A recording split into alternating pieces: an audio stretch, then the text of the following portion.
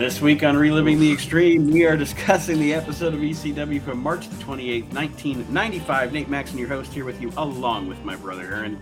Hello, everybody. And Mr. Chad Austin. Mr. Chad Lotto Machine Austin. Yes, right. Mega Millions, Austin over here. Oh, if I was using my other ring name, which when it was Chad Bowman, I could be Mega Billions Bowman. Mega Billions Bowman. It just rolls right off the tongue, doesn't it? Well, I mean, that's what I do. I create stars. Everybody I lose to goes on to be a big star. It's got to be me. Well, a lot happening in wrestling this week as far as the whole Vince McMahon thing and all that. But we are going to be talking about something from a little under 30 years ago, and it is ECW. But unless you guys have anything you want to talk about before we start the show, I have a couple of questions from a couple of listeners. I think one is addressed directly to Chad. The other one isn't addressed directly to anybody, but I'm thinking it's pointed at Aaron. Well, how do you want to book this show? Is this the show that we're going to review good enough that we're going to get an hour out of it? Or are we going to need some help from our listeners? Yeah, we're going to use some help from our listeners. Seeing as Aaron revealed before we recorded that he hasn't even seen this episode, so we're gonna help him through this. That's tremendous. You had a whole week. I thought I watched it, but whatever. Well, the first question I have here. You thought you watched it, but it was the recap. Yeah, it was a recap of a recap. I probably did watch. They all are. Why didn't you just bring last week's note? And then once we got to the matches that weren't on the old one, you knew what happened. Dreamer Stetson, come on. Would you be shocked if I said you wouldn't believe what happened in the Stetson Dreamer match? Stetson won over. Bet Aaron could tell you what happened without even seeing it. Yeah. So why waste the ink? The first question that we have here is from a listener named Bill. Bill has a question for Chad. He says, Chad, on the show you talk a lot about Continental as a great territory. As someone who has never seen it, what was so special about Continental? This is Bill, and where is Bill from? It's Bill's from Ohio. Me and Aaron's stomping grounds. Well, did you guys get Continental? No. Any Continental not even the Continental. No, any Continental that I've ever seen in my life, I saw like within the past 6-7 years watching it. Oof, man, you stink. Man. No, the beauty of Continental, it was just like Georgia because they ran the same towns, the same key towns every week. Mm-hmm. And so you know how Memphis, they always have to keep the angles hot. They always have to keep you have to bring them back Monday night.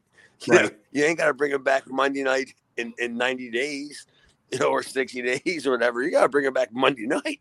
So it was always a lot of quote unquote fuck finishes, wild brawls, like that kind of stuff. And that kind of stuff, whether or not you believe it or not, is the easiest stuff to do.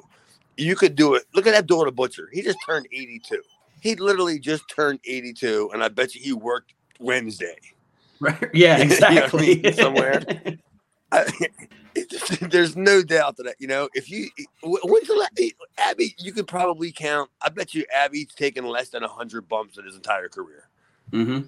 And walk and brawl.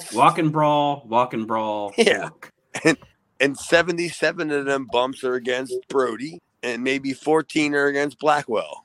I was going to say maybe he took a couple from Baba.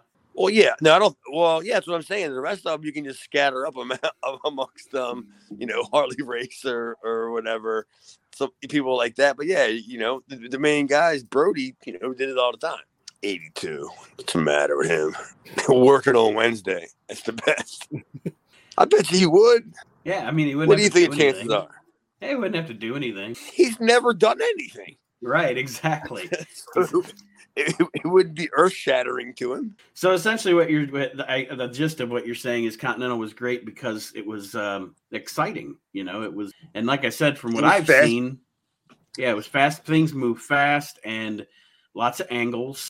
Another thing that I liked about it, Aaron, was that it had a lot of family tradition, and a lot of the angles were family related. I mean, because during the always through the whole entire run of the whole entire promotion was was the Fullers and the Armstrongs. Yeah. That was the whole entire that feud was the beginning of it was going on before it had turned into South. It was when it was Southeastern before it even turned into Continental. Like that was the feud, was the Armstrongs and the Fullers. And then the Fullers took on the oh my God, he's my boy, Bunkhouse Buck. Jimmy Golden. Jimmy Golden. Yeah, then he took on Jimmy Golden because he was a cousin, of course. I mean, if you can't make them direct, you're a cousin.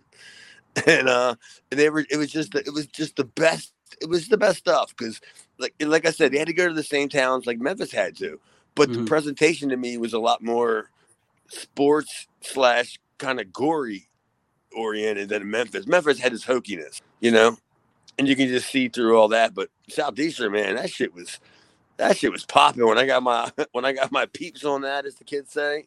Man, I said, what the hell is going on? Mongolian Stomper? Are you kidding me? The bloodbaths with Bob Armstrong and stuff. I was like, man, where the hell was this all my life? All I've been watching was Santos Gold videos. And you can definitely see, and I know, obviously with Bob Armstrong being there and Jimmy Golden being there and Robert Fuller, you can see the influence of Continental on when you watch Smoky Mountain Wrestling as well. Oh well, there's no doubt in my mind that Jim Cornette and if you asked him, if you had the opportunity to ask him, how much of that booking was Fuller, inspired, and he would have to tell you it's East Tennessee to begin with, it's all East Tennessee because they started in East Tennessee and then moved down there because when they got word about how good I forgot who the guy was it Roy Lee Welch that was running Pensacola and stuff like that. He was telling them how great the weather was and and how easy the towns were and all, and like everybody was like fighting each other to go down there. Everybody wanted to go down there. And then when the Fullers and then the Armstrongs got down there, it was like, this is our territory. Because they had already owned Georgia, right? Yeah. I mean, if not technically owned it, but I'm sure they had a piece of office, yeah, which would be the Birmingham. That's what I was going to say. They definitely had a piece, the Alabama area. Right. It would be the Birmingham office. And so, yeah, so it was awesome, man. I mean, you guys got to spend some time one time, when you get a weekend break or whatever, and go back and watch like the Austin Idol with the sheep herders and all that stuff. It's ridiculous. And you're like, this is like this shit went on in pro wrestling. It's like the greatest stuff that nobody really saw. And it's also a lot of people might not know this either. There's really good Gordon Solie stuff in there too, and he was calling it. And then later on, you get into at the end where Eddie Gilbert is the booker. Continental? Yeah. Oh, yeah. You're right. It was towards that. I'm thinking Charlie Platt. You're thinking Gordon Solie's Charlie Platt. No, you're right. When Gordon Solie took over, when they started running TVs from Birmingham. Yes, that's a lot. Okay. A lot of I've seen a lot of that because there's a guy that has a bunch of that, like almost that whole run. So I've kind of binge watched that. So, dude, who's the guy who said that? I don't know if it was Meltzer or somebody may have reported to Meltzer that they thought that or they knew that Gordon Solie had a bottle of scotch underneath the podium, and they said if you look, there was some kind of telltale. I can't remember what it was, but it was some kind of telltale when they came back from breaks. You can know when Gordon Solie was taking a hit of the gimmick, and I can't remember what it is, but I totally believe it. Oh, it doesn't surprise me at all. Who is it, Aaron? I think is it Mike Tenay that was calling stuff with Gordon when he was getting ready to leave WCW, and Gordon would just like blatantly just have a liquor bottle right at the table or whatever. I think it's Tony. Mike Tenay. Was it Tony? Okay. Yeah, and Jim Ross talks about how during those WCW massive tapings, there was like 5-6 hours of shit that Jim Ross had to keep him loaded. He was he had to keep him loaded. Yeah, because Gordon Solie would have been just said, "Fuck it, I'm not watching this boring ass shit." I don't give a shit how much of a fall down lazy scoundrel and drunk that Gordon Solie was. I can tell you this right here on the public, if you will. I had a match called by Gordon Solie, so go fuck yourself. What match was that? It was me against Vader. Oh, okay. Yeah, I'll go to my grave saying I don't give a shit what y'all say about me. You can hate me at Walmart all you want, motherfucker. Gordon Solie called one of my shit. Gordon Solie is the best. And there's no doubt he was drunk. Why wouldn't he be? He's flip-flopping between Georgia and Florida. You know what I mean? Like, who has that kind of life besides Jimmy Buffett? He's Gordon Buffett over it. Well, I think the next. Go ahead, Chad. You know how there's a picture of like President Kennedy with like Mr. Wrestling #2 or whatever. Yeah, it's gotta be a picture of him with Jimmy Buffett. That's the PS de resistance. I think the next. I'm guessing the next question. It doesn't have a particular person addressed, but based on commentary that is made by my brother here on this show, I'm assuming this listener Ryan is posing this question to Aaron. It's gonna be antagonistic, isn't it? Maybe a little. Fucking okay. Ryan asks, why all the hate for Public Enemy? They were over as hell and helped ECW get off the ground as a company. Well, Ryan, that's his name, right? Yes, and don't lose us a listener. No, I mean, Ryan, instead of just listening to us talk about the shows, if you want to find out why all the hate for Public Enemy, watch the shows that we're talking about. And it'll be self-explanatory. They suck. No, hey, easy. It's not that we hate. Well, yeah, I guess you're right. But it's not that we hate Public Enemy per se. We just think everything is like miscast and mistyped. I mean, could we not agree, Aaron, that if it was somebody else doing it? Yeah, it would be better, and we would. And it could be. The angle is not bad, right? The angle itself is not bad. No, it's just the guys doing it aren't the guys that should be. And like you said, maybe not so, like Rocco Rock. I don't hate Rocco Rock. Like I don't hate Ted Petty. I just hate Ted Petty as Rocco Rock. If that makes of course, yeah. That dude. I hated Ted Petty as Cheetah Kid. That dude started working in 1979, and in 1995 he's supposed to be some kind of hoodie. Like what the fuck? Now Johnny Grunge, on the other hand, yeah, he's whatever. But he never grew out of that stage. But just for me to play antagonist, does not Ryan have a point that regardless of what we think of the act overall, it was over with the ECW crowd. It did put asses in seats. Yeah. Well, yeah, my name wasn't in question on this. I said Public Enemy was over from the beginning, and they should have been over, and they were over, and however they got over, they stayed over, and that's a whole entire different show. We can do that on one of your other platforms, do a whole breakdown of how the fuck did Public Enemy get over. But they did. That's all that mattered, man. And it they got over, and they were over until other people started showing up. You know what I mean? And then it got tired and it got stale, and they left. When they left, guess what? Everywhere else they ever went, did they do a goddamn thing? No. Oh, fuck no. And when they came back, nobody wanted them when they came back. You know what I mean? They come back in 98, and they're there for like a minute, and they got to get back out of there because the people didn't want them there. The locker room didn't want them there. I think most of the problem was because theoretically or whatever, they had already beaten everybody, and then when they had that stupid little attitude gimmick where they went to the WWE, you know what I mean? And then they all got beat up by like the Harrises or whoever the fuck beat them up and all. And then they went to WCW, the Nasty Boys beat them up. I think it was all just jealousy. And I mean, unless Petty and Grunge really did something kind of, douchey to them, which I never heard anything about. I'm thinking like, why would they do that to them? You know what I mean? They did. What does it mean?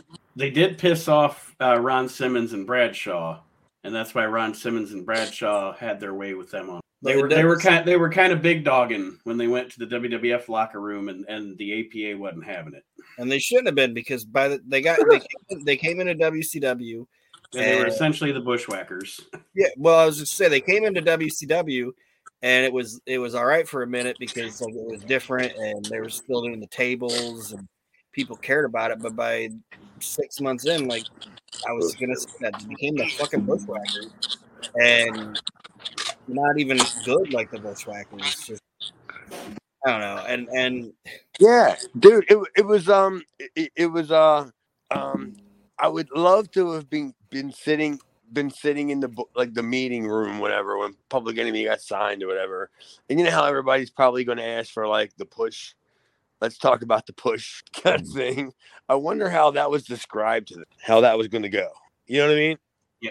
And Bischoff was like, "Oh, you're pushed off a cliff. We're gonna push like you're."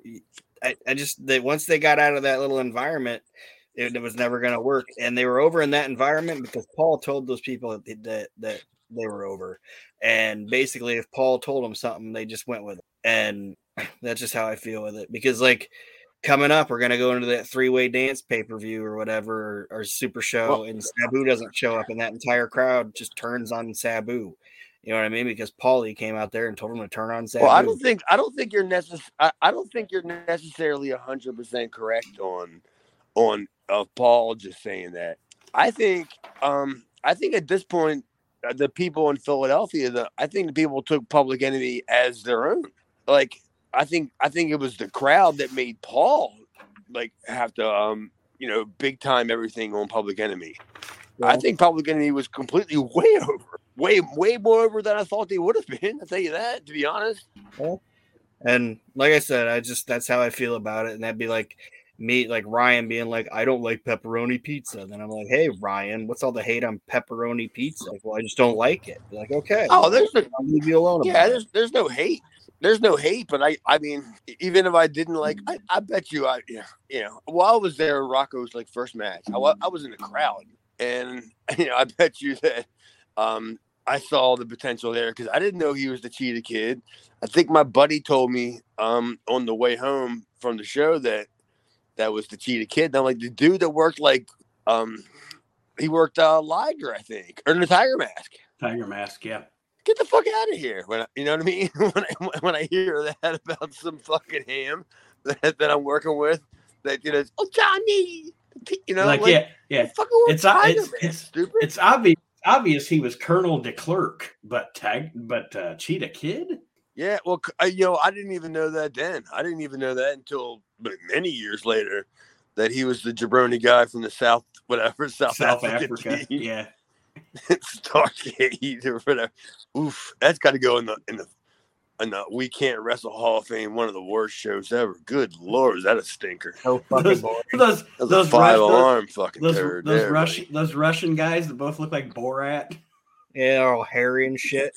And what they say the Malenkos were like from Yugoslavia or something. Yugoslavia? I think they said the Malenkos are from Yugoslavia. Then they had like this big like Zambui Express looking motherfuckers. Like, what the fuck is going on? Can you imagine you paid a ticket to go to Starrcade or what? It was a Great American Bash. It was Great American Bash. But the worst part is how was the show advertised? It was advertised as a tournament or something, right? Yes, the world's greatest, world's international tag team tournament or whatever. It was all essentially a gimmick to set up for Steve Williams and Terry Gordy to win. Yeah, well, who's going to buy a ticket to that? I'm not going to go, Dad. I got to go see the world's international tag team. Who's the sexiest champions?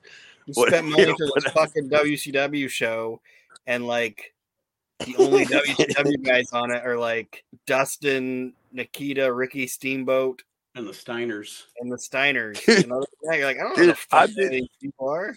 I've been to shows with my buddy the Burrow Watcher, and we've done a lot of traveling and stuff like that. We've been to shows where like Onita would show up or Muda would show up, and I would be there as a mark with him.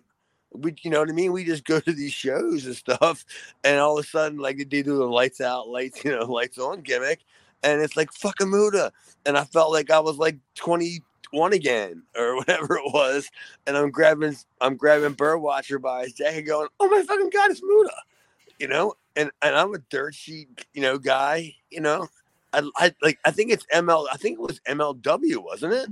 Dude, Muta in the ECW arena for me was like, holy shit.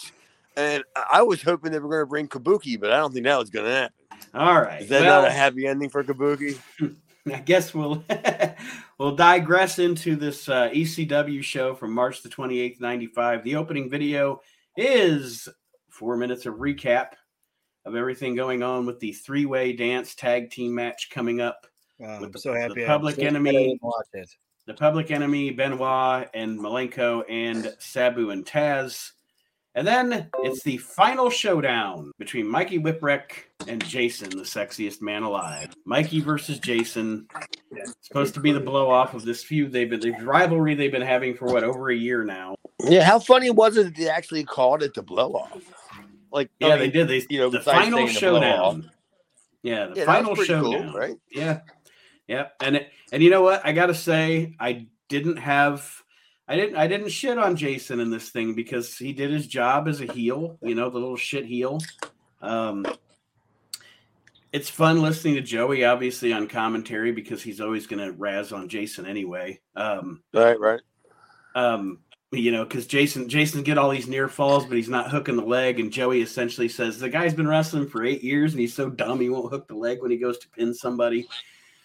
And I know, Aaron, you said you didn't get to see it, but Chad, did you catch I don't think Jason was aiming for Mikey's high chest throat area, but he gave him a kick at one point and he almost kicked him right in the throat. He was so high up on his chest. That's a Jason staple, man. I've got it. I mean, I think it's one of the things where it's kind of like being like a puncher. You have to know your range kind of thing. Mm-hmm. It's not like it killed you. It let you know that it hit you, but it's not like it's like you're like, yo, motherfucker. I hope I get to wrestle you next week. Kind of thing. It was like, damn. That was just Jason because Jason wasn't any good, and that's even in my notes. I wrote that. I thought Mikey looked good. I thought Mikey looked really good. Mm-hmm. He really did.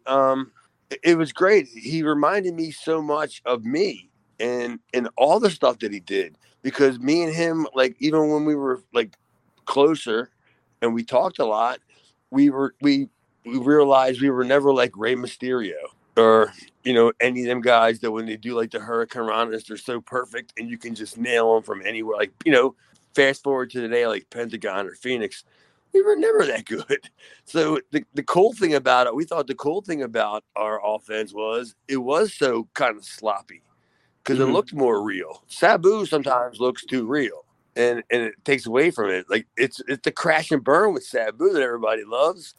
Boom. He goes over the guardrail and gets his head stuck in, you know what I mean?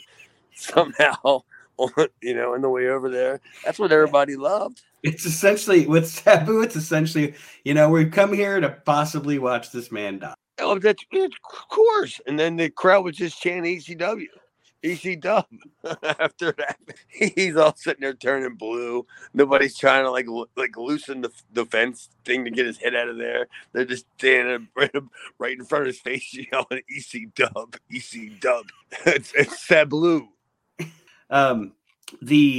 The finish in this match comes. Jason misses a top rope leg drop, and then Mikey pins him after a Hurricane Rana off the top rope. And we're going to talk about later at the end of the show. This is a good episode of the show for Mikey Whipwreck. Oh yeah, I mean, I don't know specifically are they building towards Sandman yet? I don't think so. No, we haven't got that far yet. Are we building to him and Cactus being tag team champions yet? No. That is coming up fairly soon. But I think this was honestly, I think they were just using this episode to put him over. I don't even know if they have a direction for it. But all right, because he's already finished up and beat me, and then he's already finished up and he's beaten Paul Loria. Paul Luria is essentially history at this point. Yeah, I mean, but that's not going to happen again. So yeah, I'm actually interested because I don't remember this off the top of my head who was next for Mikey, unless it would be. I mean, I would hate to say it. I don't wish this upon anybody, Sandman, or Aaron, because it wouldn't be Dreamer. Aaron, I know you didn't see it, But just to keep you involved in the show, any final thoughts on the rivalry between Mikey and Jay? Well, it went too long, but it's finally over, so thank God. I hope it means less Jason in the ring, because Jason in the ring is no good. He's at least obnoxiously enough to be entertaining as a manager, but in the ring, I don't want to see him. So, Dude, don't you think if they did a gimmick, like, I mean, my biggest problem was the fact that they didn't do enough with the angle. Like, what? Why wouldn't Jason do something stupid like cut like Mikey's hair, you know, and then have Mikey have to get his revenge and give Jason, you know, hair? Why not do that? You know, they didn't do anything far enough to make it interesting, right? It was just like looming in the background. Yeah, like they didn't do anything interesting enough to justify it going as long as it did. No, of course they didn't. It was ridiculous. Like, you know, what he didn't do anything to his mom, his car. He didn't, like I said, he didn't shave his hair. He didn't fucking poke a hole in his water bed. I don't know what nothing happened. Why are these two hating each other so long? The only thing because of Peaches? I was going to say the only thing he did was Mikey took his TV title and then Jason turned Mikey's little friend Paul on him. Yeah, but other than that, that's it. Jason should have fucked his mom or something. Totally something. You know, he could have diddled his sister. Mikey's like, let me show you my upbringing, where I grew up. And he walks into his mom's house. Jason could have been the babysitter. That would have been great. Mikey's like, I've come from a small, a small house, one bedroom apartment with my mom and my sister. I'll show it to you. And he comes in and Jason's porking his mom. And he's like, how do you like my? I think if any apartment door would have opened, I think if any apartment door would have opened, it would have been Jason and Maddie. I don't know about the other one. Oh, Mama Whipwreck. All right. We get a recap of everything that happened last week with Malenko, Taz, and etc. And then Joey does an interview with Dean Malenko, which isn't really an interview because he asks questions and Dean Malenko just stares him down pretty much. Joey, of course, as he should, acting afraid of Dean Malenko. So for what it was effective to get Malenko over, and Joey's playing his role perfectly. Of course. Yeah. I mean, how can you fuck up standing there? Yeah, basically. Stand there. Let Joey stand there. Stand there and breathe. Yeah, let Joey Styles react to you. Let Joey Styles react to you standing there. That's what, you know, because Joey Styles is the one who's got to react to do it. He's trying to interview the guy, and the dude's just looking at him like, you're a fucking. And Joey Styles is like, oh, okay. This is the way it's going to be. Then we get another recap of the stuff that went down with Ron Simmons and 911 on last week's show. And then Paulie dangerously cuts a promo on Ron Simmons. And Paulie, I've noted, is in a China Club hat on this edition of the show. Paulie in the China Club. Did you ever go to the China Club, Chad? I just want to know. Just 100% chance. It would. You know how much money it would have cost me not only to get there, but to get in there? Fuck all that. That's not even a night's work in wrestling. That's like 2 weeks of wrestling to get into the China Club, because you got to cross like 2 other bridges, and by the time you get into like New York, the tolls cost like $35, like that kind of shit. And then we're talking a couple $100 to even get in line to potentially get in to the place, you know, kind of thing. So it's like I wasn't necessarily invited. I was invited by like a crowd. Like I don't know if it was Bubba. I don't think it was Bubba, or it could have been one of the other backstage guys that was inviting everybody back there when we were in New York. And I was just like, dude, Axel didn't want to go either. Me and Axel just wanted to go home. And we were like, nah, dude, we ain't going there because we realized this is bad for business. You know, if the office is going to be there and then you're going to allow us to get draws from our pay and we're in the China Club, this is not good. We'll be going to the Western Union tomorrow and getting money wired from home. You know, it's bad when you got to pay a cover charge just to drive on the road to get to the. Dude, you ain't kidding, man. Yeah, I was not interested in that. But I noticed the hat. It was cool. It was one of the things that Paul had in his back pocket because he's done some vignettes, and he probably will do some more, which probably will do some more because he's wearing the hat. That he had like some gimmicks, like with the Shane stuff. You know what I mean? Yeah. That was all China Club gimmick. The next deal here, Joey talks about Too Cold Scorpio coming up on April the 8th. He is his brother. I'm sorry. He talks about Too Cold defeating Hector, as we saw footage from a couple of weeks ago. And exciting news. Joey talks about how Hector's brother Eddie is coming in on April the 8th to avenge his loss to Too Cold Scorpio. So Eddie Guerrero and Too Cold Scorpio for the April the 8th show is announced officially on this edition of the show. So we're getting Eddie Guerrero. I thought you said it was Too Cold Scorpio's brother. That's what you said. Too Cold Scorpio's. Because I was looking at my notes going, it's not Too Cold Scorpio's brother. That's Ron Simmons. His brother Boz. Jesus. No, it is Hector Guerrero's brother, Eddie, coming in to face Too Cold on April the 8th. And I'm excited. Eddie Guerrero and ECW. It doesn't last long, but what happens is awesome. Eddie's one of my favorite wrestlers of all time. So anytime I have an excuse to watch Eddie, I'll take it. Yeah, dude. Yeah, I mean, that was good. That's always good stuff. Eddie Guerrero, you know, what can you say about Eddie Guerrero? One of the five, but would you say in the ring, what can like you bell say? to bell, in the ring, bell to bell, one of the five most naturally gifted pro wrestlers of all time? Oh, naturally gifted. I mean, I guess the word you want to use, as we would say, would probably be smooth. Yes. That's probably what that word translates into my world. Yeah, I would say, yeah, because Eddie had the ability. He had the innate ability to, he would never. This is what, just from like me being around here and just me talking to people, like he would never shit on your idea, you know. Mm-hmm.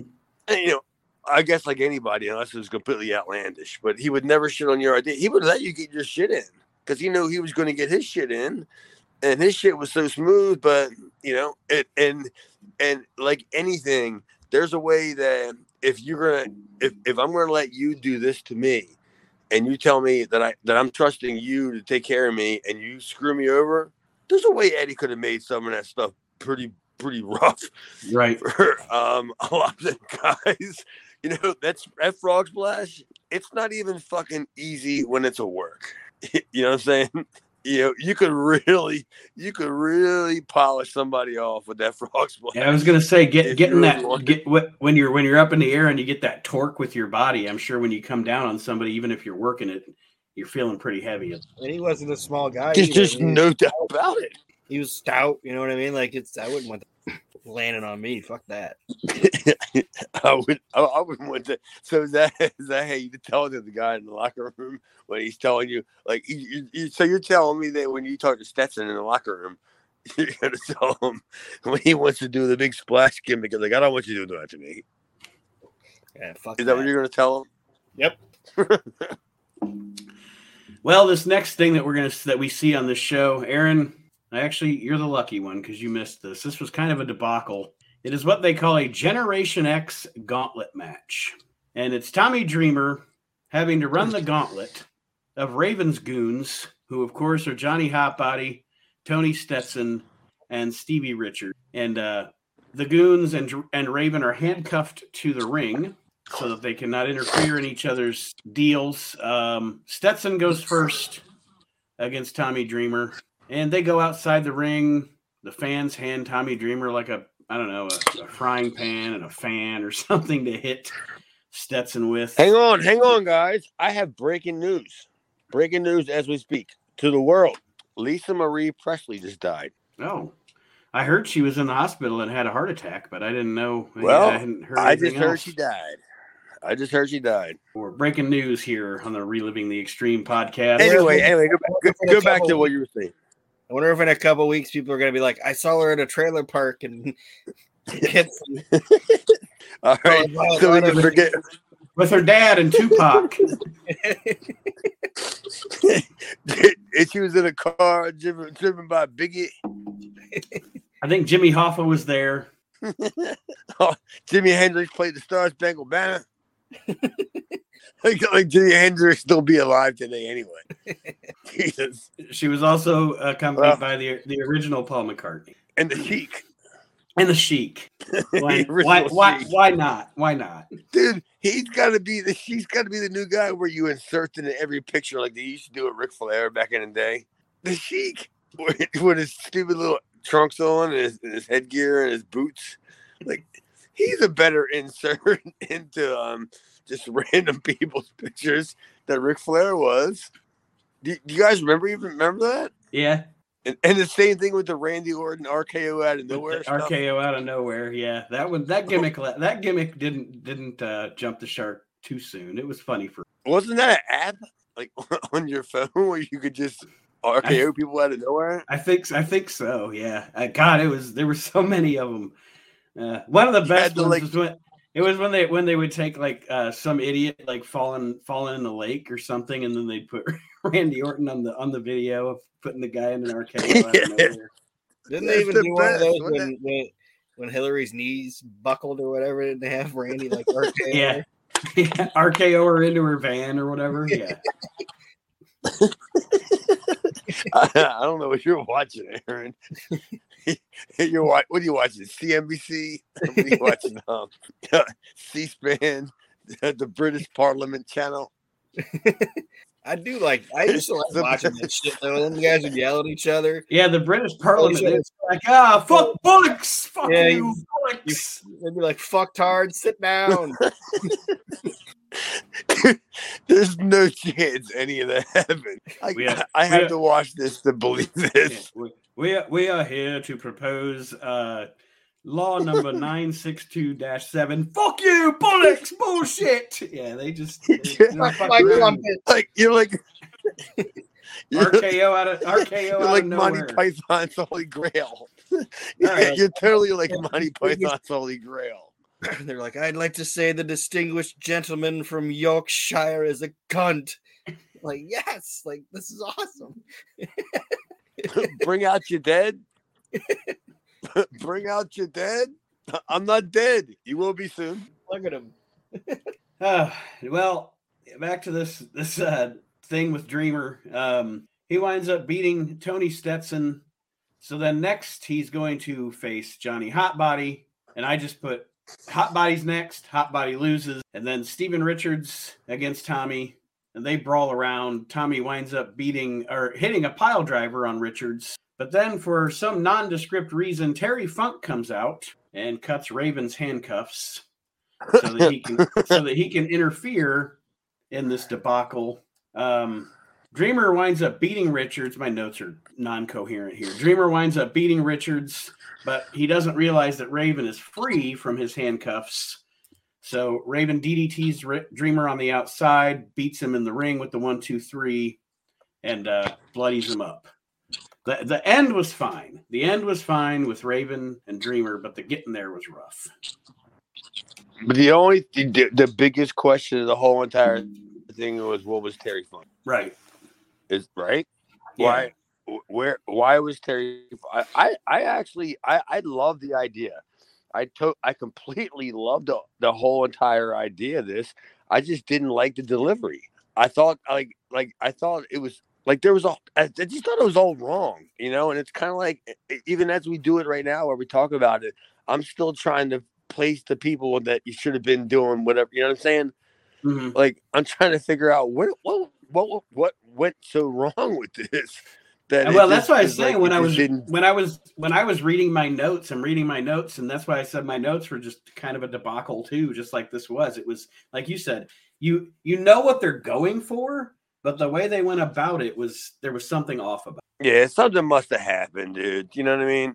I don't know, because there's just no way that was the intended delivery. There's no, I don't think it could have been changed halfway through the match. Fucking Paul, seriously. Like, whatever the finish could have been, it could have been just changed halfway through, or guys could have won in the business for themselves. I don't think there was, because I never heard anything about it. Yeah, I was just completely confused, like watching it, and I kept rewinding about 30 seconds of it, like to see if I missed something. You know, what did I miss? Was there like a key spot? I said, no, I didn't miss anything. Nope, you didn't miss I anything. just don't know what the hell is going on. No. Well, the scene pretty Dreamer much ends being with. stretched out, though, man. Yeah, I'll tell you that. Dreamer being stretched out. That was I was going to say. I have here the end is very effective because Raven has Tommy cuffed to the ropes, you know, in kind of the crucifix position on the outside. And Tommy's covered in blood, and they come down with the stretcher, and they're going to stretcher Tommy out.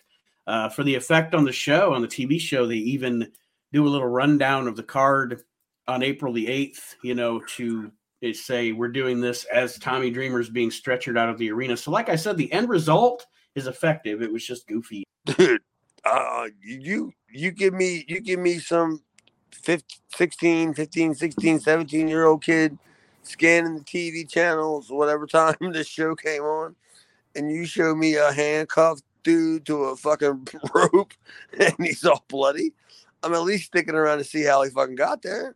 Right. That's how you fucking get. That's how you get people to watch your shit. I can tell you, one of my earliest memories of watching wrestling is I'm 50 years old. Was watching Greg Valentine break Chief Jay Strongbow's leg. Like, I've never seen anything like it when I was that young, and I was like, what the fuck? This guy's legs all poked over here, and you know what I mean? So shit like that just lasts. And Dreamer hit a gusher, man. I'm not, you know, we documented it. I'm not a huge fan of Dreamer, but dude hit a gusher, and he did a marvelous job of. Because, you know, you realize you put the handcuffs on the ropes, you can move them closer to you. I mean, you can't get off the ropes, but you can move them closer to you a little bit. But he just stayed there all stretched out, like he couldn't move he was crucified, like he couldn't move the fucking things. It's great job, man. I applaud it. Sorry, it's like that though in wrestling, like Chad was saying, where first thing he saw was the broken leg thing or whatever, and violence is the thing that brings people, like it's the thing that gets people to stop and watch. And now I think that's something that's missed in wrestling now.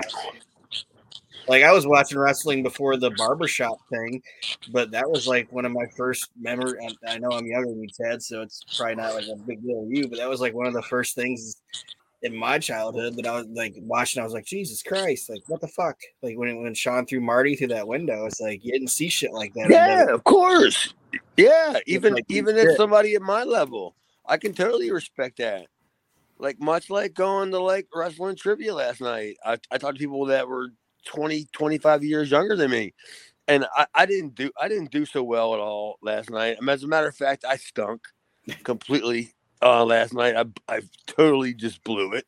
And I talked to guys that were 25 years younger than me. We were talking about shit from, you know, basically in their wheelhouse. You know, the in your house era, you know, that kind of stuff. And I was like, that's cool, man.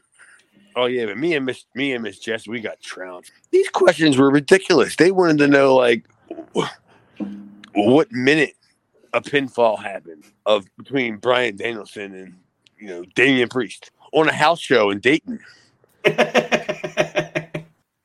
And we were just looking at him like, what the fuck is this? So yeah, me and Miss Jess walked away with nothing last night. Well, we the next scene we get on this show here, Todd Gordon is in the ring and he's telling Paul Heyman that Marty Jannetty's flight was canceled and he's stranded in Orlando. Marty Jannetty was supposed to have a match. Marty Jannetty was supposed to have a match with Sabu. And they actually put a segment in with Joey talking to Marty on the phone, and Marty talks about how he's stranded in the airport in Orlando. What a great place for Marty to be stranded in Orlando. Yeah, he wasn't stranded. Yeah, something tells me he was stranded in Orlando for about 2 weeks. Sugar. That's what I'm saying. Yeah, you ain't kidding. I'm stranded in this hotel, snorting coke out of a stripper's butthole. Whatever Marty Jannetty does. Jim Neidhart's here with me.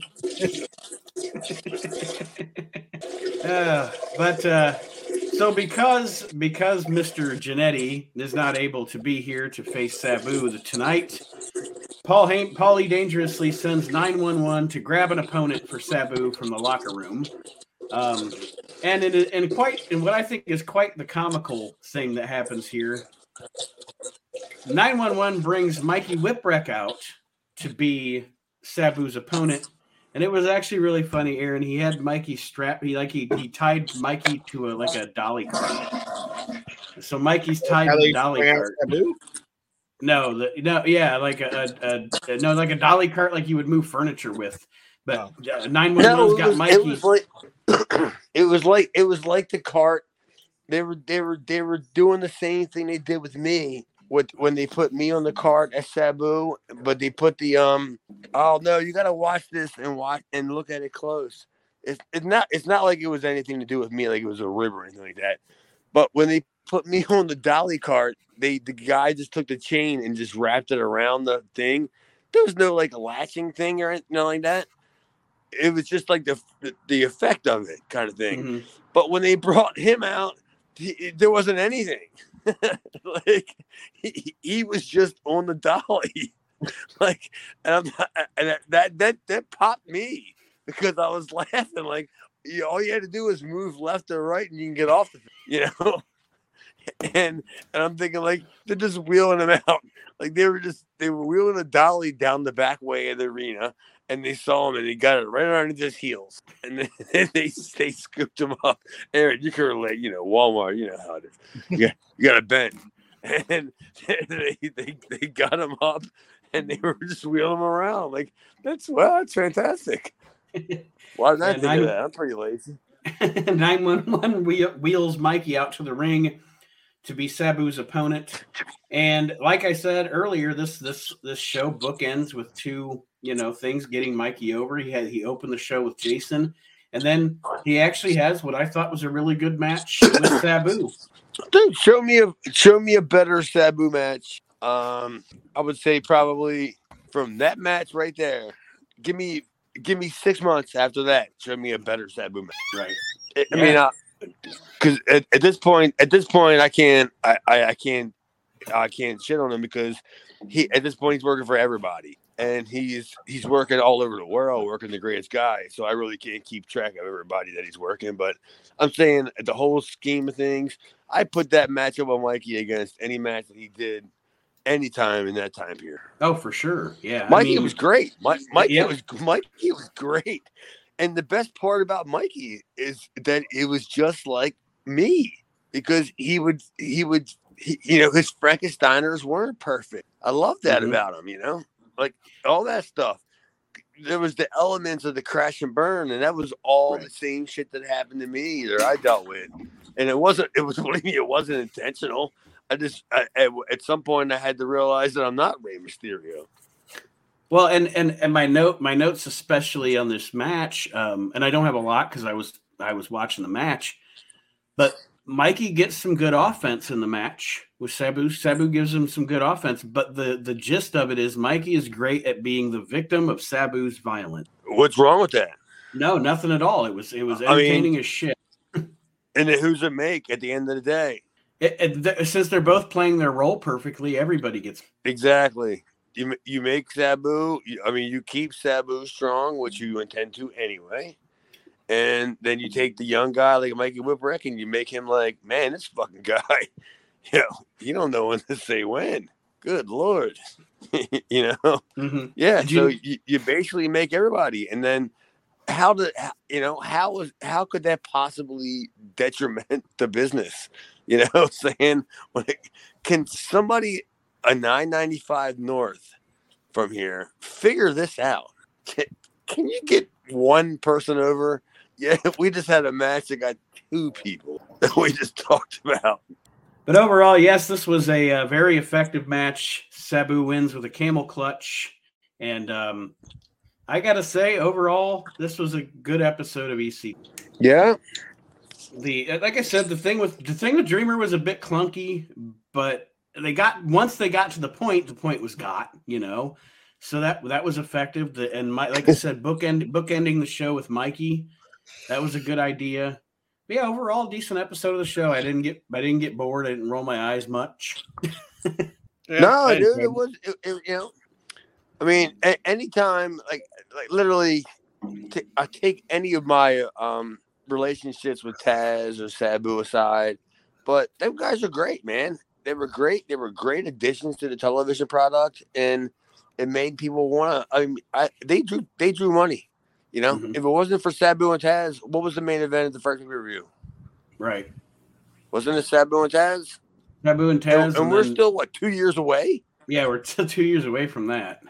That was the real main event, and we're still putting our toes in the water, right? Like with Sabu and Taz, it's like, and this is probably before Paul even knew it, right? Has to be. It's just Sabu and Taz. They look good together, and then it's eventually at one point the light bulb went off on his head. Oh my God, Sabu versus Taz. No shit, man. That's a good booker right there, man. Absolutely. I don't know who's going to win Booker of the Year this year. I mean, Tony Khan can. It's going to be the Tony Khan Award. If he wins this year, it's going to be the Tony Khan Award every single year. But Paul Heyman, for whatever he books for remembrance that he has for that, he's the Booker of the Year still. And that's amazing. It's 30 some years later. Good Lord. Well, that is going to be a wrap for this week's edition of Reliving the Extreme. I want to thank everybody for joining us this week. And Aaron, any parting words for our listeners? Not really, just you guys. Sorry for dropping the ball and forgetting to watch the show. But other than that, I want to thank everybody for listening. And big things are coming. I'm so glad we're all a team here. In 2023. Aaron, stop it. No, stop it, Aaron. I'm telling you, stop it. If I had to rush home with my Uber and I had to get up here and I had to fire up the Peacock and I had to watch 37 minutes of this crap, you could have found 37 minutes of your week to watch the same crap I did. That's nice, acceptable. It's not acceptable. I'll make up for it next week. Don't let it happen again. It won't. Hey, you know what? You got a point. Yeah. Don't think this Walmart thing ain't gonna haunt you. You got a point, buddy. Thank you for joining us this week, everybody. We'll see you next time around as we continue reliving the extreme. Have a great week.